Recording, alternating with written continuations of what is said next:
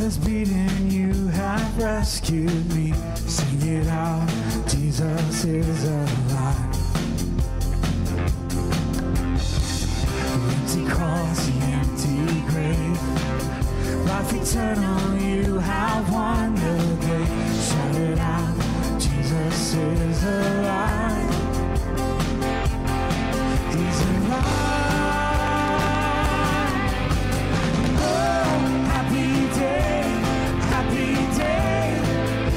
Wash my sin away. Oh, happy day, happy day. I'll never be the same. Oh, happy day, happy day. You wash my sin away. Oh, happy day, happy day. Forever I am changed.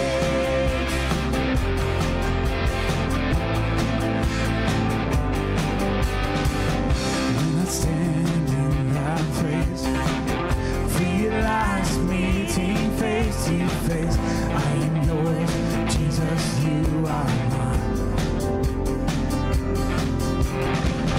In this joy, perfect peace, earthly pain finally we'll see. Celebrate, Jesus is alive. He's alive.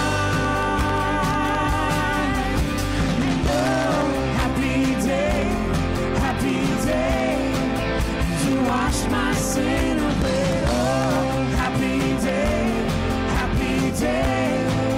I'll never be the same. Oh, happy day, happy day. You wash my sin away. Oh, happy day, happy day. I'll never be the same.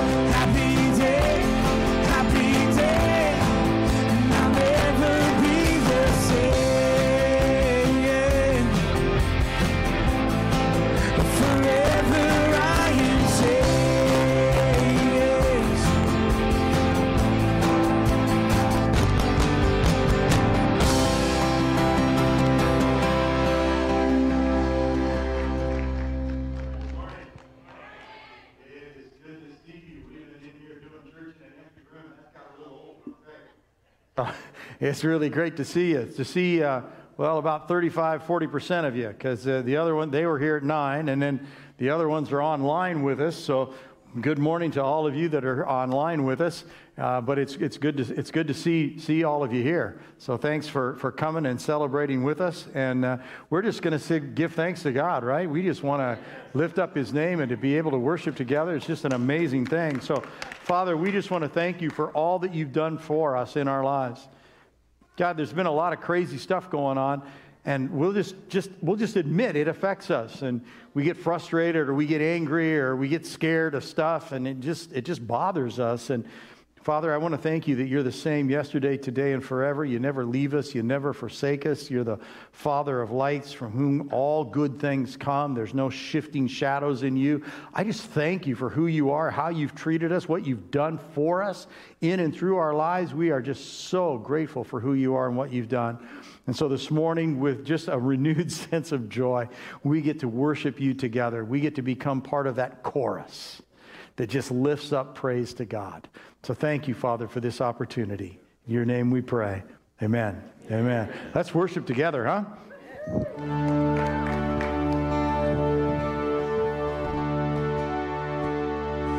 I was buried beneath my shame.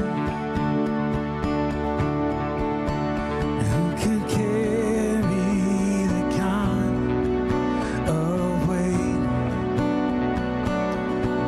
It was my tomb till I met you. And I was buried, but now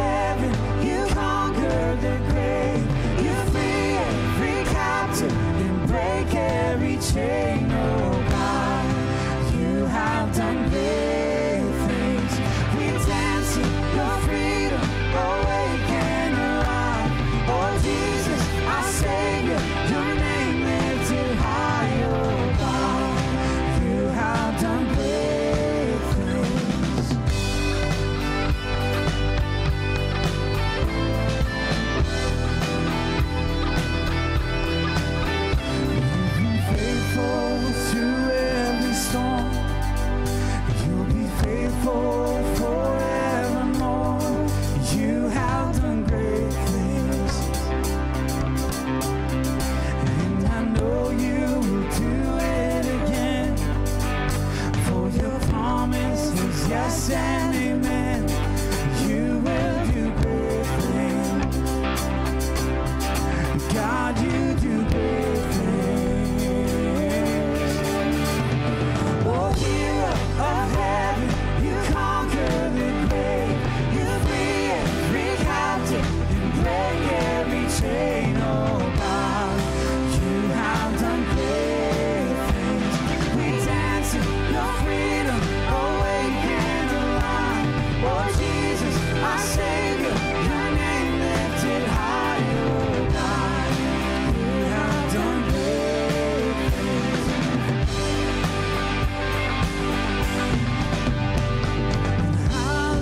Hallelujah, God, above it all. Hallelujah, God, unshakable. Hallelujah, you have done great things.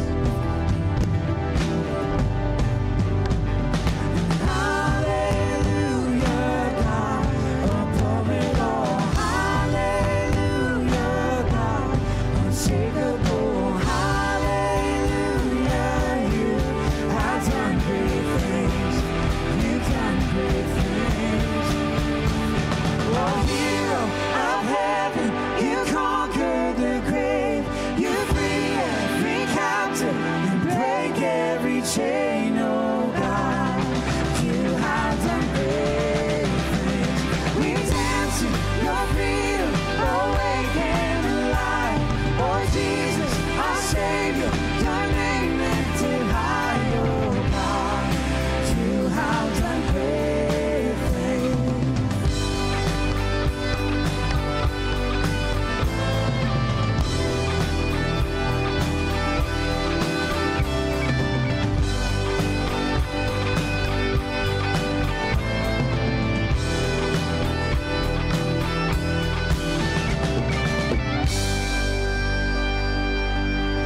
Sing, oh hero, and oh hero of heaven, you conquer the grave.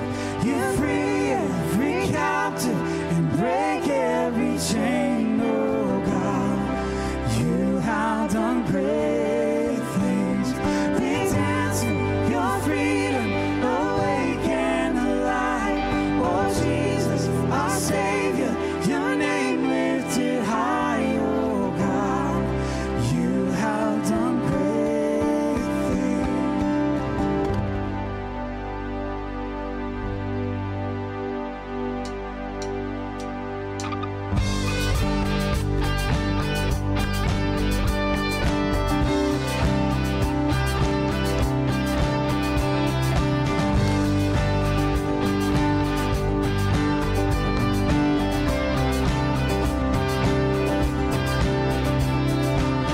Who brings the power of sin and darkness?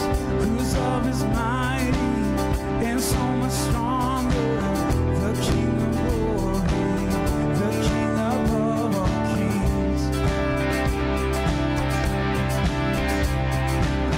Who shakes the whole earth with holy thunder? Who leaves us breathless in awe and wonder? The King of glory, the King above all kings.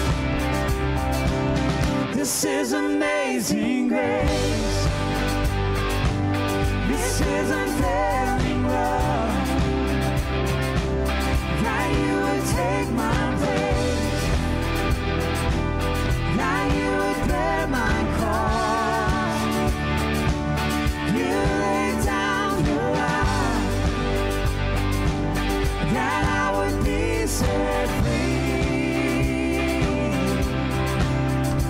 Oh, Jesus, I sing for all that you've done for me.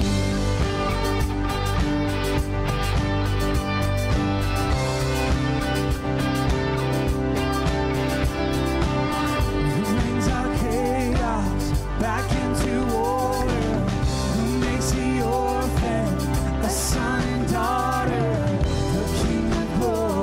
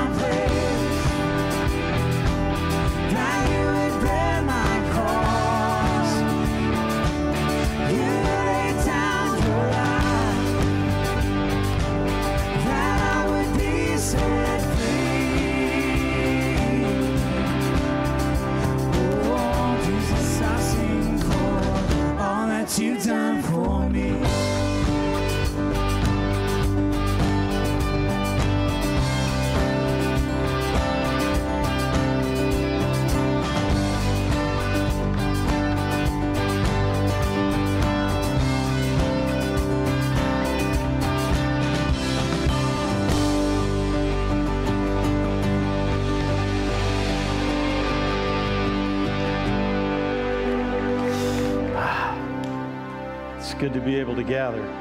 It's good to be able to hear each other's voices. That's important. We want to just stop and pray for our culture, our society.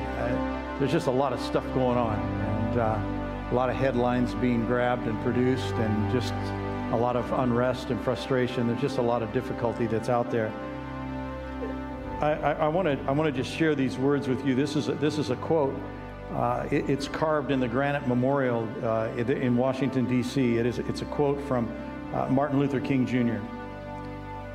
He says, "Returning hate for hate multiplies hate, adding deeper darkness to a night already devoid of the stars. Darkness cannot drive out darkness. Only light can do that. Hate cannot drive out hate. Only love can do that." You know, in the midst of all of the stuff that's going on, I think it's really important for us to recognize that God has called us to be ambassadors of light. You are a city set on a hill that cannot be hidden. You are the light of the world. You are his ambassador. He is making his appeal to the world through you. That God has called us to be lights in dark places, and to recognize that he is asking us to be the ones that push back hate with love. He's asking us to be the ones that push back darkness with light. So I know everybody has an opinion, and everybody has a thought, and everybody has a side they want to be on. I want to call you to being on Jesus' side. Be on Jesus' side. And I realize that none of us can solve all of this. None of us can fix it. I mean, it'd be great if somebody here in the room had the answer that was just going to fix all the unrest and all of the issues and all of the years and years of hurt and pain, that somehow one of us had the magic way to do that. But the reality is, you can love the person who's in front of you. You can bring light to the situation that you're in. You may not be able to fix the whole world, but you can respond with light in a dark place. You can respond with love in a place that's difficult. Keith came and shared with me this concept of, where it says that Jesus had to go through Samaria. He didn't have to. He could have gone around, but it was the most direct route. And just that thought that we as a church, I think, are going to have to go through some things we've been going around. Some topics we've avoided, some situations we've not taken time to try to be concerned about. And I think that option of being disconnected and unconcerned is going to be taken away from us. And we're going to have to be connected. We're going to have to be concerned. We're going to have to be involved. And I want to ask you to be involved as a Christian. Not as a secular person who goes to church on Sunday, but as a Christian. Be involved. Love the people that are in front of you. Bring light to the darkness that's in front of you. Bring love to the hatred that's in front of you. We can do that. We can do that. And so, Jesus, we ask for your divine intervention, because we're just going to tell you the problems are bigger than any of us can possibly solve or fix. We can't get to everybody. We can't have every conversation that needs to be had. We can't make every apology that needs to be made. We can't fix every situation. And so, Jesus, we're asking that you would come and be involved, that you would bring divine answers to human problems. But I pray, God, that you would help us to be a light to the world, that we would be a light in a dark place, that we would be able to bring love where hatred is being expressed, light to where darkness has taken over. Help us, God, to be a part of the answer. We are your ambassadors. You are reconciling the world to yourself through us. Help us to represent you well. We ask, God, for peace. We ask for mercy. We ask for kindness. We ask for healing. We ask for restoration. We ask for wisdom. God, help us. Help us, because we're in over our heads. So we're asking for your help. Help us represent you well in all the stuff that's going on. In your name we pray. Amen. Amen. Amen. I'd ask you to say hi to each other, but that's illegal. So just kind of wave from a distance, and just let everybody know you're here. Yeah, just kind of do that. Just kind of, yeah, that's as close as we can get. That's as close as we can get. Okay, so somebody left their lights on outside. It's a silver Toyota. Does anybody actually know your license plate number? We stand up here when this happens and we read off license plate numbers like anybody knows what their license plate number actually is, I don't know what mine is. Every time I go to a motel, I have to go back outside and get my license number so I can go back in and register for my room. I don't. But if you happen to know what your license number is, 784CSJ, it's a silver Toyota, your lights are on. So there you go. I thought Toyotas turned their own lights off. I thought they got there. I've got this picture I want you to see. This is a picture that hangs in our house, in our home. And it kind of represents what worship means for us and does for us. And it kind of represents how Jesus does, or how Jeanette does these things with Jesus' help. So I'm looking at the picture on that screen back there, but I'm not looking at the picture on this screen up here. So how does that work? Are we going to get it up here? Oh, there it is. Okay, good. We're going to get it up there. So you see that this is Jeanette's the little girl on the right. Okay. So you got everybody else with their umbrellas up trying to keep the rain off, and you got one girl with her umbrella down with her face turned toward heaven, and the rain's coming.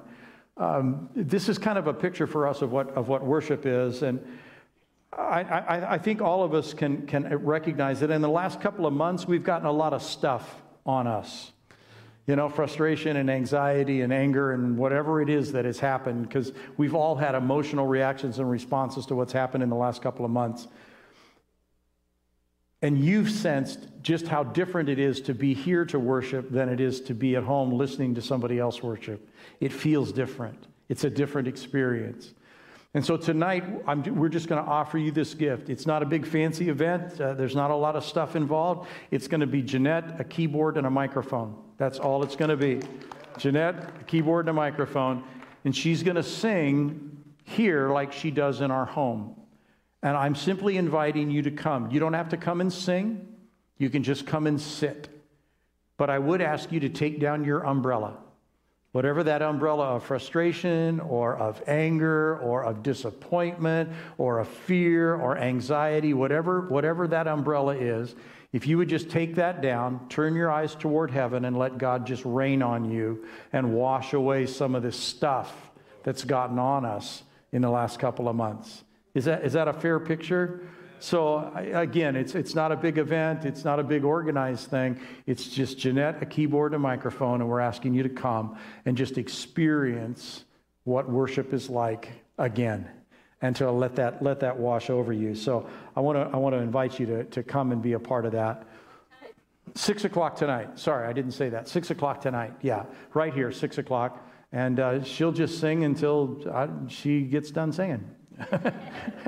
Which, if her allergies kick up, will be shorter rather than longer. But hopefully, we'll have a handle on that part of it, and we'll be able to just kind of sit here in the presence of God and let the presence of God wash over us. Just please don't bring your umbrella, because then the worship just goes away from you.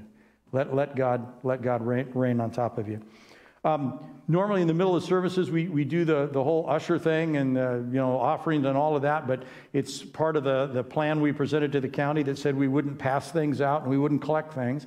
So there will be ushers at the door as you leave, and if you want to give that way, there's also some boxes, some offering boxes that are on the walls just kind of right outside these two doors here, and you can give that way, but we'll skip that part of the service for the time being, as we move ahead. Did you get your human being? Did you get your free drink, coffee? Okay. No, you didn't. Well, you don't have to, because if you don't use it, I don't have to pay for it. So so if you don't use the coupon, it just saves me money. But anyway, hopefully you picked that up and you got that on your way in. So that's just kind of some of the different things that are going to be happening. We do have an announcement video now that we're back, and it's going to just talk to you a little bit about how we can get reconnected better as we move forward. So we're gonna play this announcement video.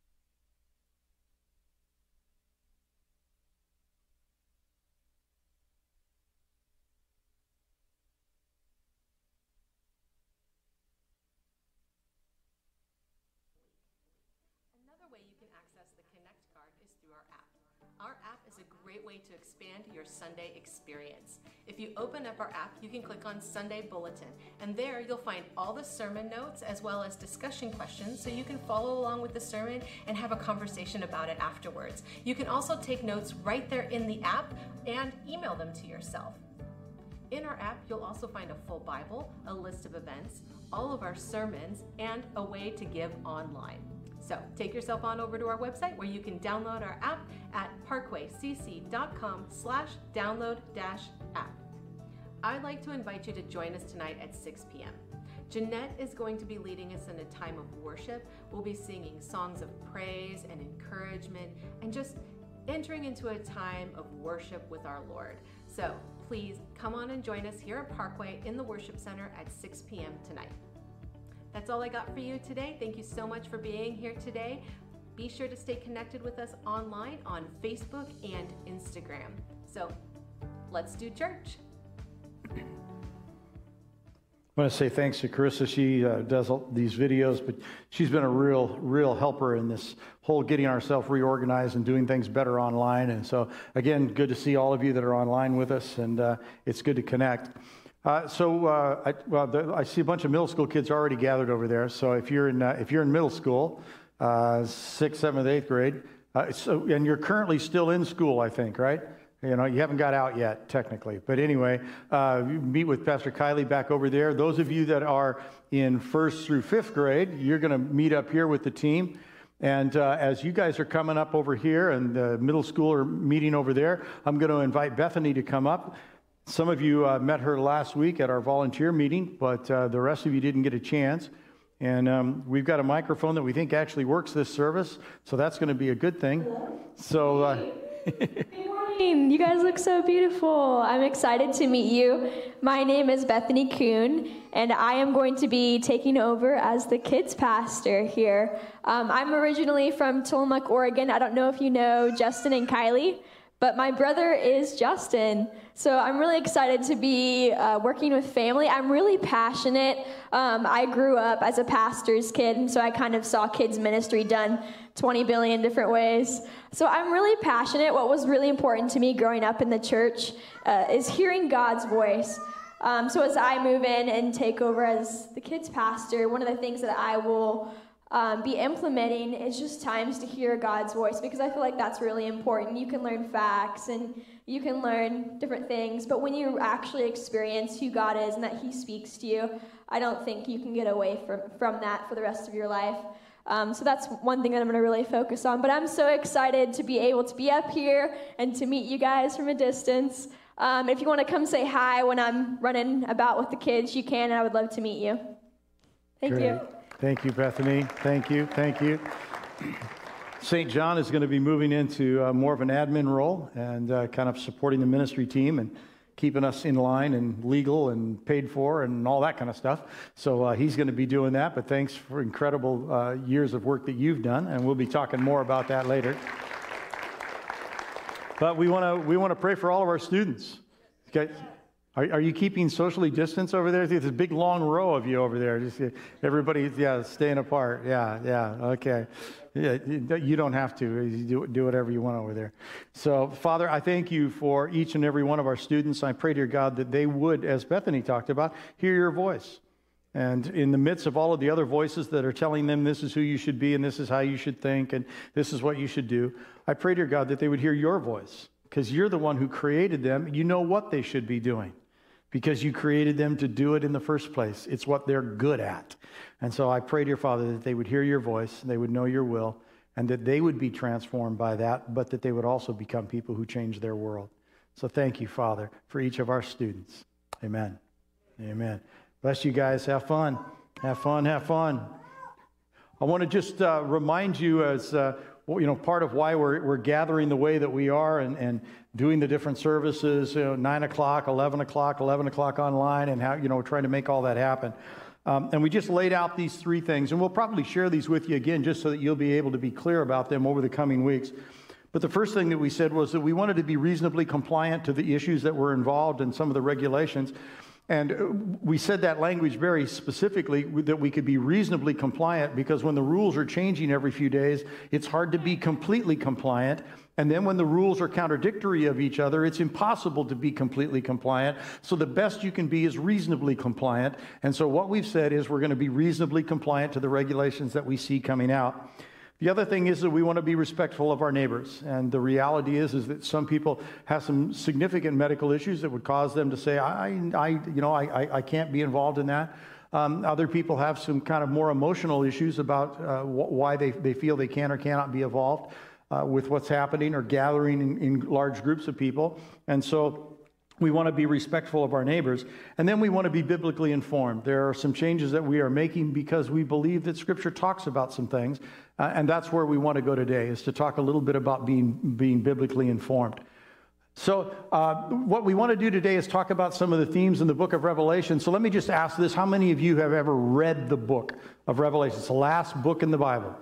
Have you read that? Okay, well, a fair number of you. How many of you understand the book of Revelation, know what it means? Got all those trumpets and vials and angels and standing on the land and standing on the ocean and wormwood in the water. You got it all figured out? Yeah, okay. Neither do I. I'm just going to tell you, we're going to talk about the themes that come out of Revelation, which is when you kind of get back, and as one guy said, you get kind of the 30,000-foot view. You can kind of begin to see some of the themes that run through the book, but we're not going to get into the details. So I will tell you that I'm not going to tell you when Jesus is coming back. Because that's, people say, oh, Pastor, we need to study Revelation. What they want to know is, when is Jesus coming back and who's the Antichrist? Those are the two questions they have. I'm not going to answer either one of those. I don't know when Jesus is coming back, and I don't know who the Antichrist is. We're not going to get into those kind of details. What we're going to do is to look at some of the themes that begin to come out of the book of Revelation. I don't want this to be a whole series, but it is going to take us a couple weeks. We're going to look today at the themes that come out of the book of Revelation and how they relate to our current events. And then next week, we're going to look at Matthew chapter 24 and 25, because in that chapter, it starts with the disciples coming to Jesus and saying, how's this all going to wrap up? And he explains some things to them in Matthew 24 and 25. So today we'll look at the themes of Revelation. Next week we'll look at Matthew 24 and 25. And from there, we'll then move into our study that's coming up out of 2 Timothy. I do want to give us some kind of fence posts or some guidelines that'll say, okay, we're going to go down this path and we're not going to go over there. So let me just give you three quick things that would be maybe some guideposts for us.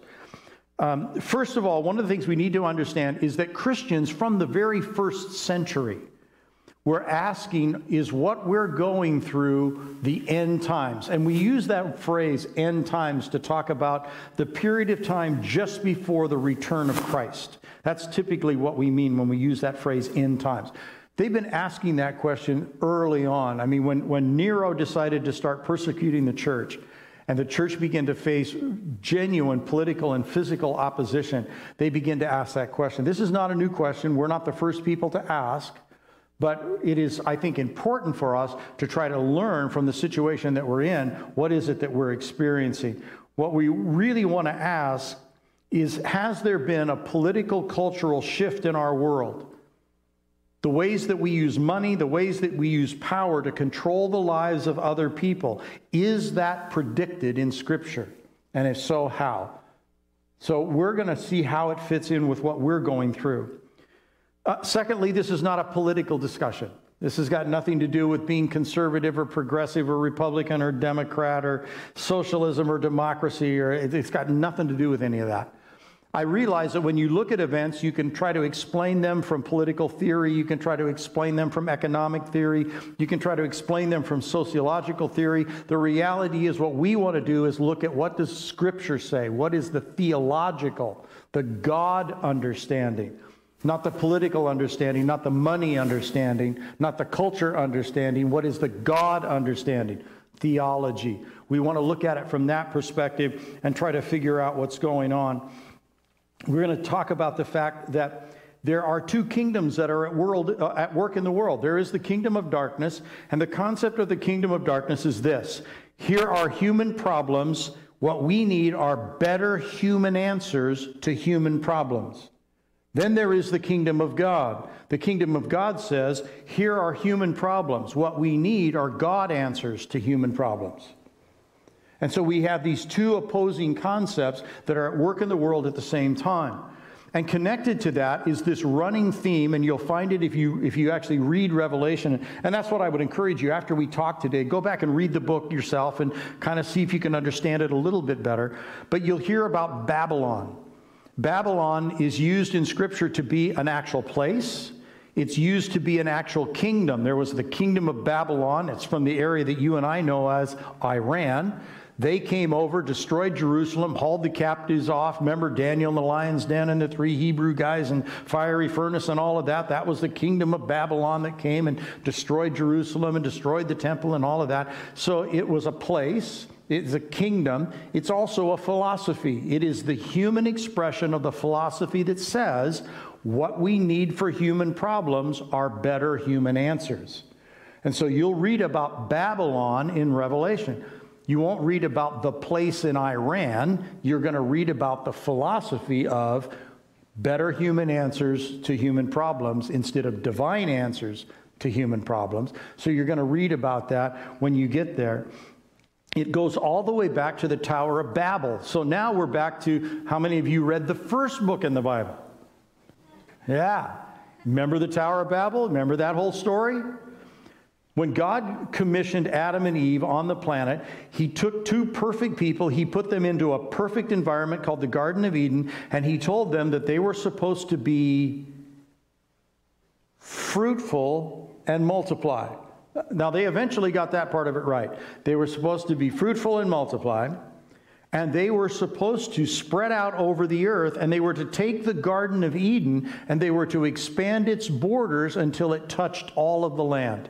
They were to take this perfect place that God started and made a little central garden, and he said, you're supposed to do on the planet what I did for you. Expand the borders of that and reach out and fill the earth. That's what you're supposed to do.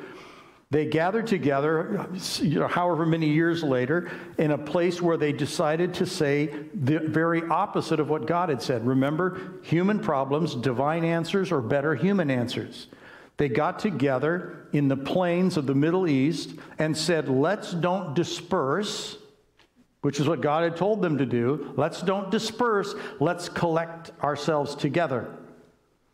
And then let's make a name for ourselves. They already had a name, created in the image of God.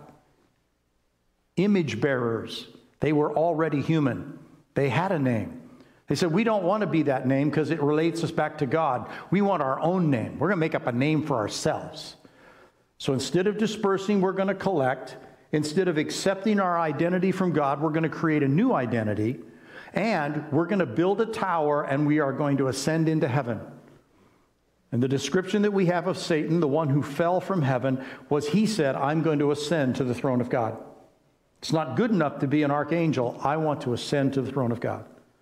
So here we have humans under the inspiration of Satan doing exactly what he did, being disobedient to God, saying, we have human problems, let's come up with better human answers. Let's collect instead of disperse. Let's reject our identity in God and create a new identity for ourselves, and let's build a tower and let's get all the way up to heaven. And so then God comes down and he disperses them through language. Suddenly they can't understand each other, and they are dispersed into language groups. And instead of learning their lesson, they disperse throughout the earth. And what do? Everywhere you go on the planet, they build pyramids. Everybody keeps trying to build a tower to get to heaven and to make a name for themselves. This is our tribe's name. We own this territory. We name this territory after ourselves. And we build a tower in the middle of our territory so we can go to heaven. So you're going to read about Babylon. It starts all the way with the Tower of Babel, goes to a real kingdom, turns into a philosophy. You end up reading about it in Genesis all the way to Revelation. Pretty cool, huh? I preached all the way from the beginning to the end in one sermon, covered the whole Bible. It's amazing. So we're going to talk about those kinds of things. We're not going to talk about political kinds of things. Thirdly, I'm not a conspiracy theorist. So I know that when we begin to talk about the kingdom of darkness and what it's trying to do, and the kingdom of God and what it's trying to do on the planet, one of the things that will happen in that discussion is that you begin to see consequences and actions, and you begin to see people trying to make something happen the way they think it should happen. So in that sense, in a very generic sense, there are a couple of conspiracies. God has a conspiracy. He's trying to save you from yourself. He's trying to save the environment from what we did to it. There's a conspiracy. God's trying to do something. Well, there's also the conspiracy of the kingdom of darkness. They're trying to do something. The kingdom of darkness is trying to separate you from God, trying to separate you from each other. It's trying to get you to believe that you have better answers than the ones that God has. So there is intent. There are things that are happening. All I'm going to say is I don't think a lot of times that the people that are involved necessarily know what they're doing. They don't know that they're cooperating with those things. It just makes sense to them at the time. So in spite of the fact that it does feel a little bit at times like you've been lied to. Have you felt that at all in the last couple of months? You know, like, wait a minute, you said this over here, now you're saying this over here, and you told me I was supposed to do that, and then I was supposed to do this other thing, and would you people make up your minds? You know, if that goes on long enough, you start to think that it's on purpose, and you turn into one of those conspiracy theory people. And I'm telling you, we're not interested in theories. What we're interested in is what does Scripture say about what's going on our planet, and how does it teach us to respond? Those are the things that we want to cover. Because Jesus came here with a plan. He didn't just show up by accident and say, well, I don't know what I'm doing. I'll just hang around for a while and then I'll go home. He had a plan. He was doing something on purpose. He was trying to save us from the mess that we had made. And so we want to follow through with kind of what that is that God's trying to do. I will tell you that as we begin to look at the themes in the book of Revelation, one of the things we're going to find is that there are some things that we're going to read that we're going to go, well, that's crazy. That ain't never going to happen. That's not never going to take place. That's just nuts. Nobody will ever do that. So I need to know that I see a few other dinosaurs here this morning. So if you guys will bear with me. So the rest of you dinosaurs that are here with me, do you remember the guys a generation or two ago that would come to the churches with these big banners, and they would string them up from one side of the church to the other across the front, and they would explain to you the book of Revelation with all of their charts. They had the trumpets and the vials, and they break this seal, and this thing happened, and they had it all charted out across. Did anybody remember those guys? You remember with the charts and stuff? Yeah. Every once in a while, they had to kind of mark it out because they'd put up who the Antichrist was, and they found, oh, that guy died. So they had to put another guy's name up there, So every once in a while, they'd had to kind of cover up, where they'd made some mistakes. But they had the whole thing drilled in, right? And one of the big things that they used to use, it would scare the bejeebers out of you, because I don't know how you guys all grew up, but I grew up in a church where they scared you into getting saved every week. That was the thing. They'd tell you, this is going to happen, and if you don't get saved tonight, you're going to get hit by a bus. And when you get hit by that bus and you didn't come down to this altar, you're going to hell. They used to scare you. And Revelation 13 was one of those places where they could just scare the bejeebers out of you, because Revelation 13 talked about the mark of the beast. That just sounds scary, doesn't it? The mark of the beast. You're going to get this horrible thing. And they would talk about the fact that you would get the mark of the beast, and it was going to be on your hand or it was going to be on your forehead. So I remember as a kid going, oh, that's the craziest thing I ever heard of. Who's going to get some big tattoo across their forehead so they can go to Safeway and buy bread? I got money in my pocket. Safeway takes money. I don't need this big tattoo on my forehead to go down there and buy bread. I don't need any little thing on my hand so that I can go buy bread. That's just nuts. We don't need, that's the craziest thing I ever heard. You're just trying to scare me into getting saved again. I know where this is going. Well, I live in a little different world than the one I grew up in. And suddenly the mark of the beast is not something that's on my hand, it's something that's in my hand. I live in a world where that mark can easily be a chip exactly like the one in your phone and in your credit card. I live in a time when there are certain countries in Europe that no longer accept currency. Because You got that grimy money in your pocket, and you hand out that grimy money to me, and I got to touch your grimy money, and now I get your virus. I'm not taking any currency. I'm staying on my side of the shield. You stay on your side of the shield. You swipe your card. We're good. But don't be handing me any of that dirty money. I live in a world that's already doing that. And given the fact that all of these other means of transaction can be stolen. I mean, somebody else can get your phone, and yeah, if you got a relatively new one, you can maybe shut it off. But they steal your purse, they got your credit cards. They can use those until I find out that they stole them, and then I can try to shut it off. Wouldn't it be just so much easier? Because it's not likely they're going to chop your hand off, swing through Dutch Bros, and wave a bloody stump in front of the machine and get away with it. It's just probably not going to happen. So wouldn't it be so much more convenient if they just put the little chip in your hand? I don't have to touch any dirty money. You don't have to touch any dirty money. It's an electronic transaction, and nobody can steal my money anymore because it's right here. I live in a way different world than the one when I was a kid, where they tried to tell me you had to have some weird thing written on your forehead to buy food. It suddenly makes sense.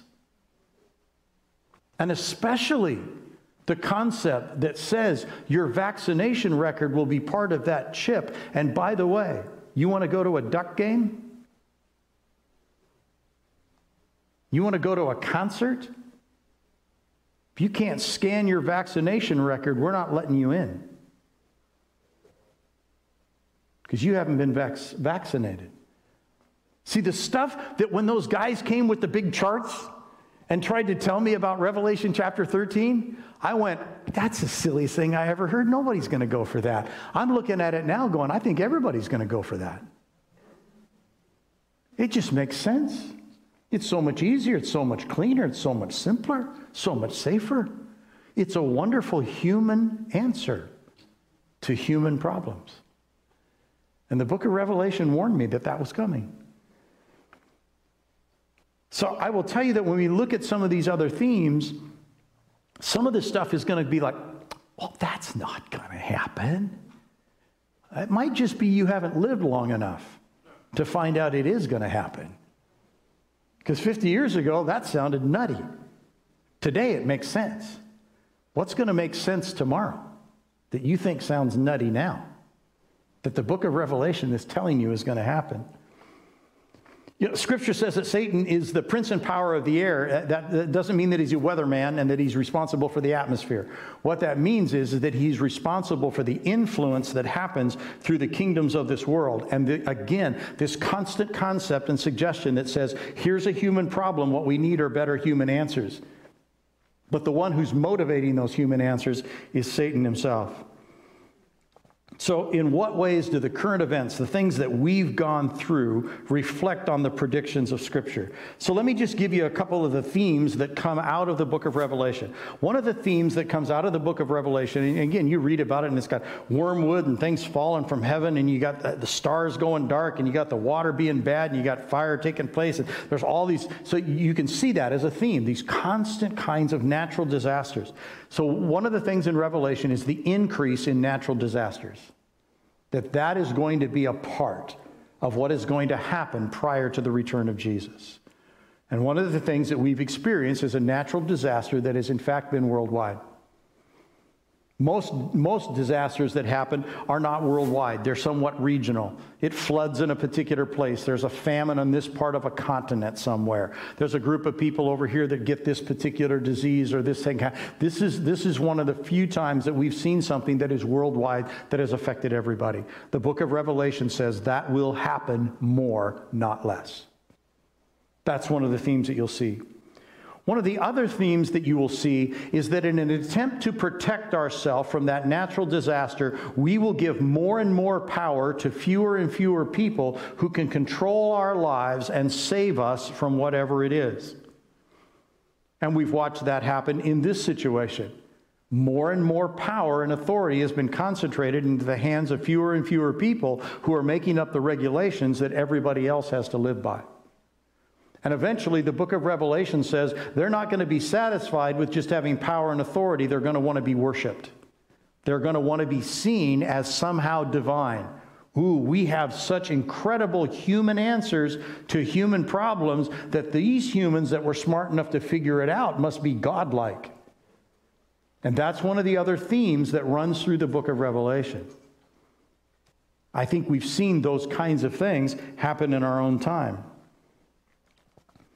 Along with that comes eventually a political, cultural control over worship. Where you can worship, when you can worship, and what you worship begins to be controlled. Because the people that have the power want the praise. They don't want it to go to God. Those are some of the themes that you see coming out of the book of Revelation. In our culture, which is different than how it's been in other cultures. Because I know some of you are frustrated with our governor. And probably when I called her Queen Brown a couple of weeks ago, it gave you a little indication of my level of frustration. She needs to be the governor, not the queen, But so we get this, that there's some frustration with this consolidation of power and someone taking control over our lives. Completely different experience in the Philippines. If you were experiencing this COVID-19 thing in the Philippines, what you would find is that if you were under the age of 16, if you were over the age of 65, you would not be allowed out of your home. If you were between those ages, you could get out of your home, but you could only get out of your home at those times when the government gave you permission to get out of your home, and then for only 3 hours at a time, so that you could go and do your grocery shopping or take care of your errands or whatever it was, and then you had to return. If you were out when you didn't have a card that gave you permission to be out, they would arrest you. And if you happened to get on social media and complain about the fact that somehow you didn't get the card you needed, or that they were, they didn't let you go shopping or whatever, they would come and shut down your account and you would be arrested. So I will tell you, as frustrated as you may have gotten through all of this, it's been worse in other places in the world. But the pattern has been the same. More and more power in the hands of fewer and fewer people, telling more and more people how they have to live, which is one of the themes that we see in the book of Revelation. Our founding fathers were afraid of that concept. Now, some of them were afraid of it because they were students of history.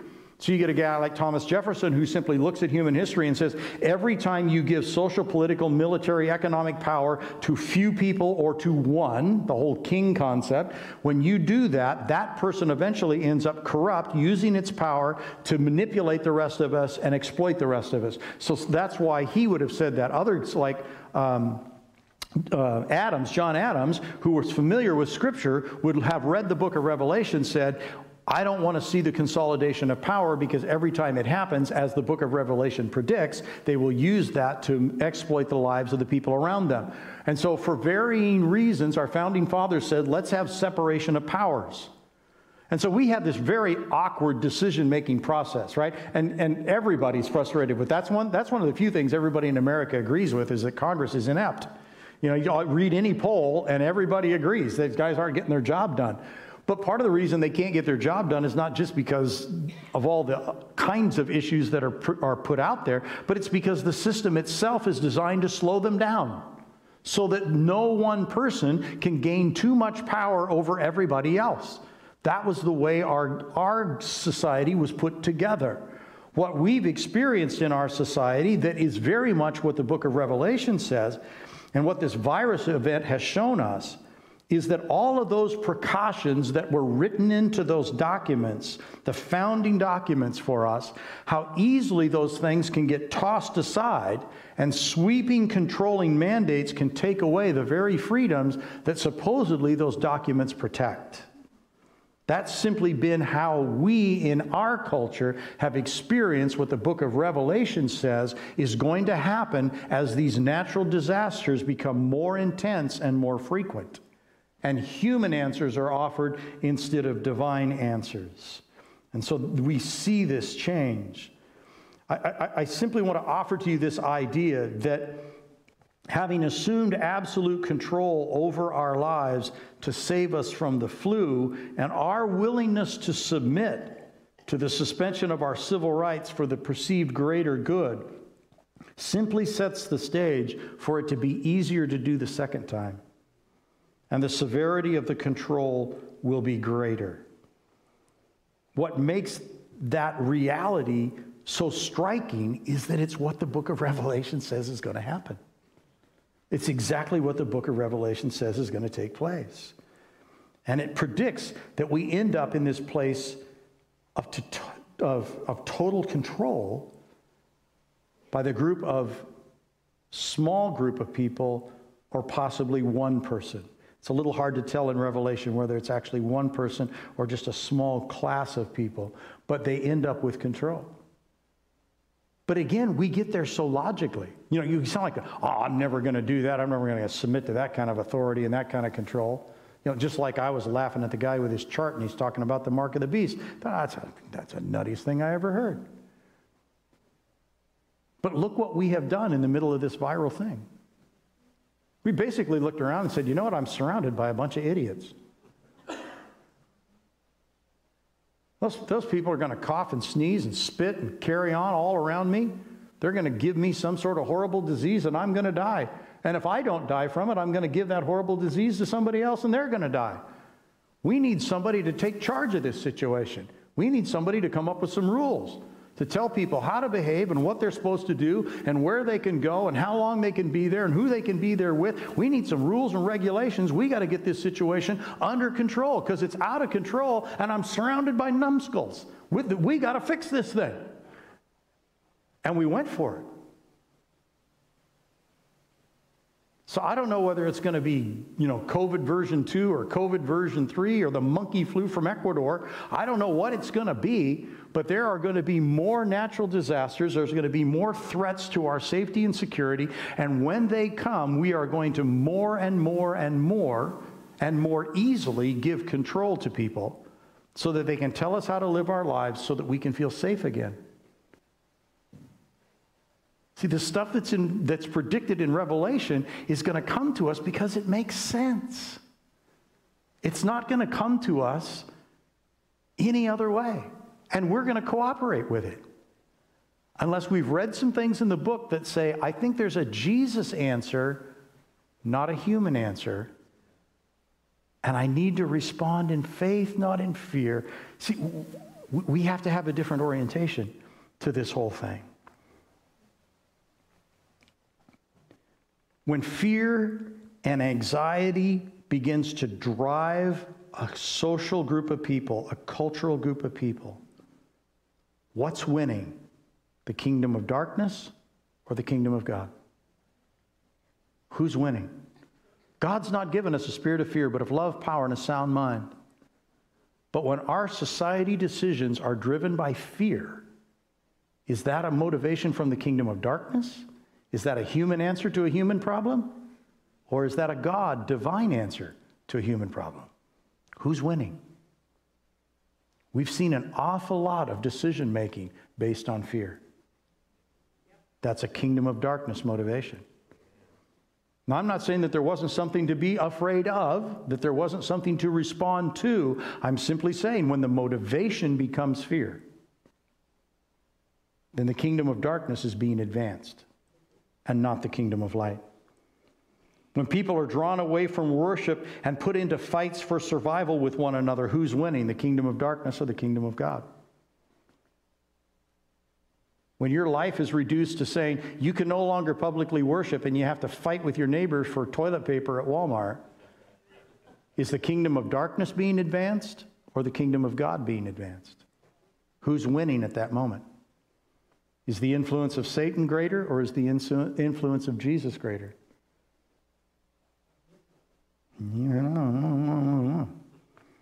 When your place of standing before God as an individual responsible for yourself is taken away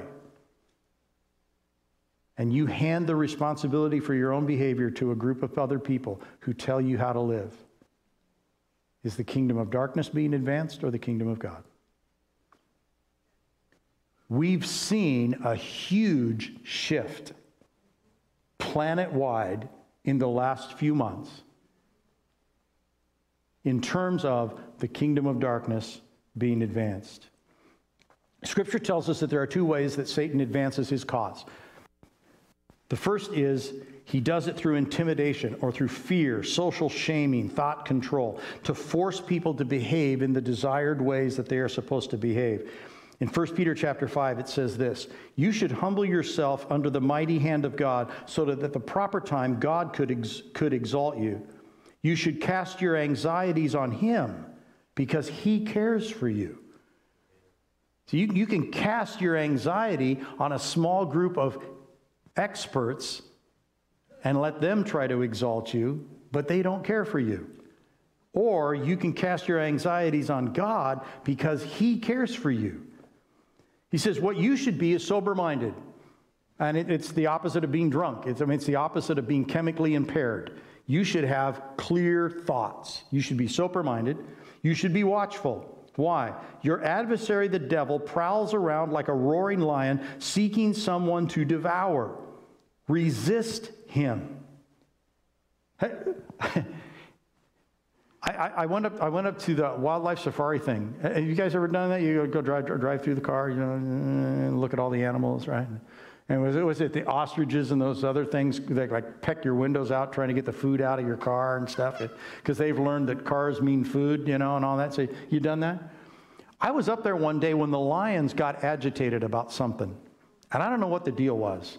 But we were right by where the lion pens were, and there was this one big old male lion on one side of the fence, and there was this other big old male lion on the other side of the fence, and the two of them were talking. And neither one of them were happy. I've never heard anything quite that frightening before in my life. I am in my car, and they are both behind these 20-foot high fences, and it's like, oh my gosh. I can't imagine what it would have been like to have just been like wandering around out in the trees and the bushes, and all of a sudden a couple of lions cut loose. The noise, the volume, the depth of it was like jet engines roaring kind of thing. This is an apt illustration. When Satan comes at you to intimidate you with fear and anxiety, it's loud and it's intimidating and it is terrifying. It's not meow, meow, meow, sometimes we read this verse, Satan is like a kitty cat that walks around and meows at people. No, he is like a roaring lion. He will scare the bejeebers out of you. And let's face it, we all face that early on. Oh, no, this horrible epidemic's coming. We're all going to die. I don't know what's going to happen. I don't know who has it. Ah! Did you hear the lion roar? Did you hear the lion roar? And it was pretty easy to get caught up in all of that, wasn't it? The lion was roaring. He goes about like a roaring lion, seeking whom he may devour. You resist him. I got to tell you, it was way easier to resist those lions when they were behind a 20-foot fence. I was in my car and I could drive away. It would be way tougher for me to go get on their side of the fence and resist them. That'd have been a whole other story. Resist them.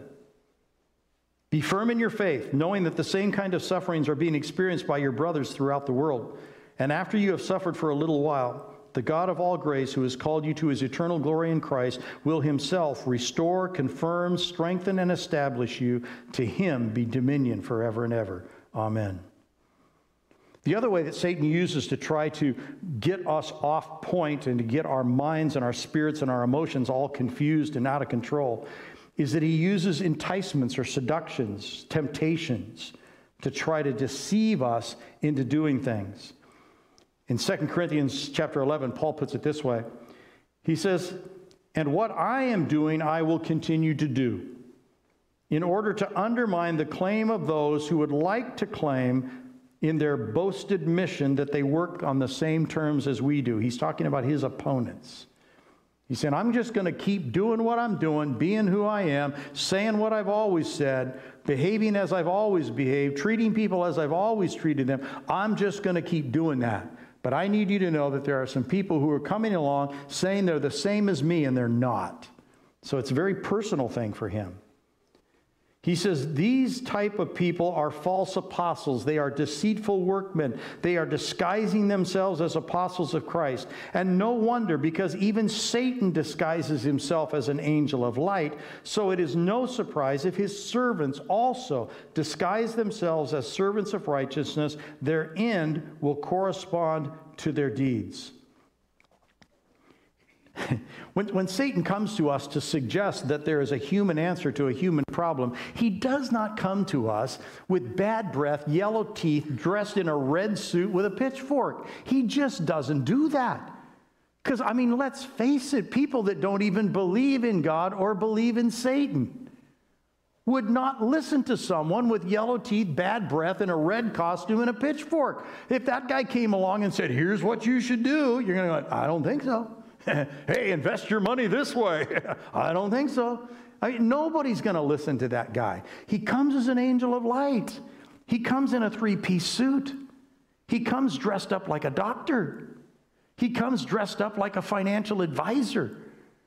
He comes as an angel of light. Why could nobody's going to listen to a guy in a red suit with a pitchfork? It's not going to happen. Well, I mean, there are a couple people might, but most people are not going to listen to that guy. He comes as an angel of light. And here we are, hearing these suggestions, and they make so much sense. Let's not call it the mark of the beast. Let's just call it a convenient way to do commerce. Let's not call it a human answer to a human problem. Let's just call it letting the experts decide. It just makes sense. And somewhere along the line, we have to think like Christians. Look at what the book says and take notice and begin to respond in those ways. So what's been your response? Has it been a faith and a trust in Jesus? Or has it been a fear and an anxiety? Has it been compassion and concern for others? Or has it been, every man for himself? How much toilet paper can I get in the cart before I get out of here? I mean, what's your response been? Has it been faith? Or has it been fear?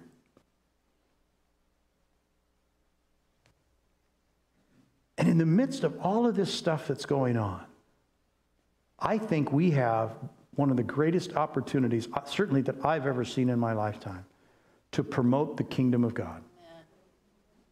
To speak light into darkness, love into hate, hope into hopelessness, strength into fear. We have an opportunity right now, like I've never seen before. There is an opportunity for the kingdom of God to be advanced in the middle of all of this stuff that's happening. I mean, what better time to remind people? You can either put your faith in other human beings who really don't know you or care about you, or you can put your faith in a God who already proved his love for you by his sacrifice on the cross. Are you going to trust their answers? You're going to trust God's answers. You have a choice here. And I don't even have to argue with them about which one makes the most sense, because that's not the point.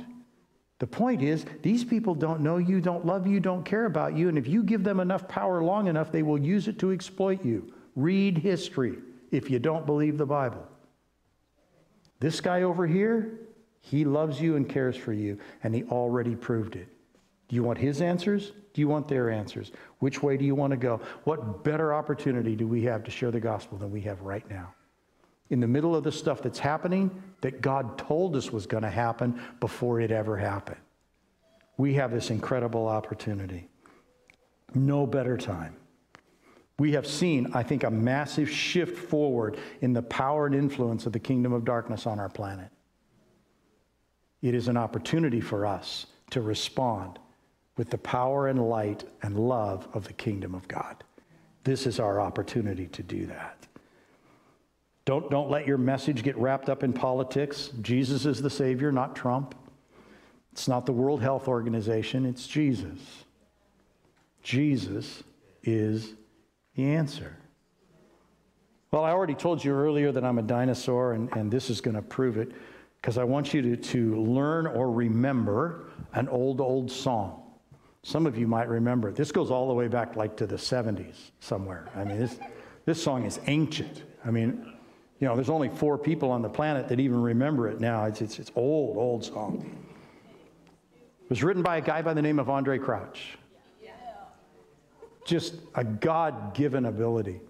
I mean, a guy that could play the piano like no other and never had a lesson. God just said, I need you to play the piano and write some songs. He said, okay. He wrote this song. It says, Jesus is the answer for the world today. Above him there is no other. Jesus is the way. Jesus is the answer for the world today. Jesus is the answer. And you have that answer. You carry that answer. You are the light of the world. You are a city set on a hill. You are God's ambassador. He is making his appeal to the world through you. You have that answer. You are the mouthpiece of that answer. You are an agent of grace and mercy. You are that answer in flesh that Jesus is in totality. Jesus is the answer. Well, I think you sing better standing up, so I'm going to ask you to stand up because you sing better. Though don't sing too loud. You might project a virus on somebody. So just, so keep it close. But I want you to learn this song. I want you to walk out of here with this song kind of ringing in your head. I want you to remember that no matter what you read tomorrow, no matter what happens, no matter what new regulation, no matter what new turmoil or strife or whatever breaks out, I want you to remember Jesus is the answer. Not some human answer. Jesus is the answer. Jesus is the answer for the world today. Above him there's no other. Jesus is the way. Jesus is the answer for the world today. Above him there's no other. Jesus is the way. Let's sing it again. Jesus is the answer for the world today. Above him there's no other. Jesus is the way. Jesus is the answer for the world today. Above him there's no other. Jesus is the way. If you have some questions in the corners of your mind, traces of discouragement or peace you cannot find, reflections of the past seem to face you every day. There's one thing I know for sure. Jesus is the way. Jesus is the answer for the world today. Above him there's no other. Jesus is the way. Jesus is the answer for the world today. Above him there's no other. Jesus is the way. So God, we just kind of give our lives back to you again. We'll tell you, God, we got a little sideways, got a little frustrated, got a little out of focus with some of the stuff that's been going on and some of the headlines and some of the arguments back and forth and the regulations and changing regulations, and it's been a little much. Some of us got our eyes off of you and back onto that stuff. We just turn our eyes back up on you. Help us, God, to be a light in a dark place. God, even as we read in that quote, hatred cannot drive out hatred. Only love can do that. Darkness cannot push back darkness. Only light can do that. Help us to be the people of light. Help us to be the people of love. Help us to love the people that are in front of us. We can't love all the other people we don't know. Help us to love the people that are in front of us. Help us to get that right. Help us to push back the darkness that's in front of us. Help us to push back the hatred that's in front of us. Help us to be light and love and mercy and kindness and grace in the midst of a situation that's out of control. Help us to be people of faith and courage and confidence in a place that's filled with anxiety and fear. Help us, God, to get there. Jesus, you're the answer. You're the answer for the world today. Today, you're the answer. Help us to believe that and to know that. In your name we pray. Amen.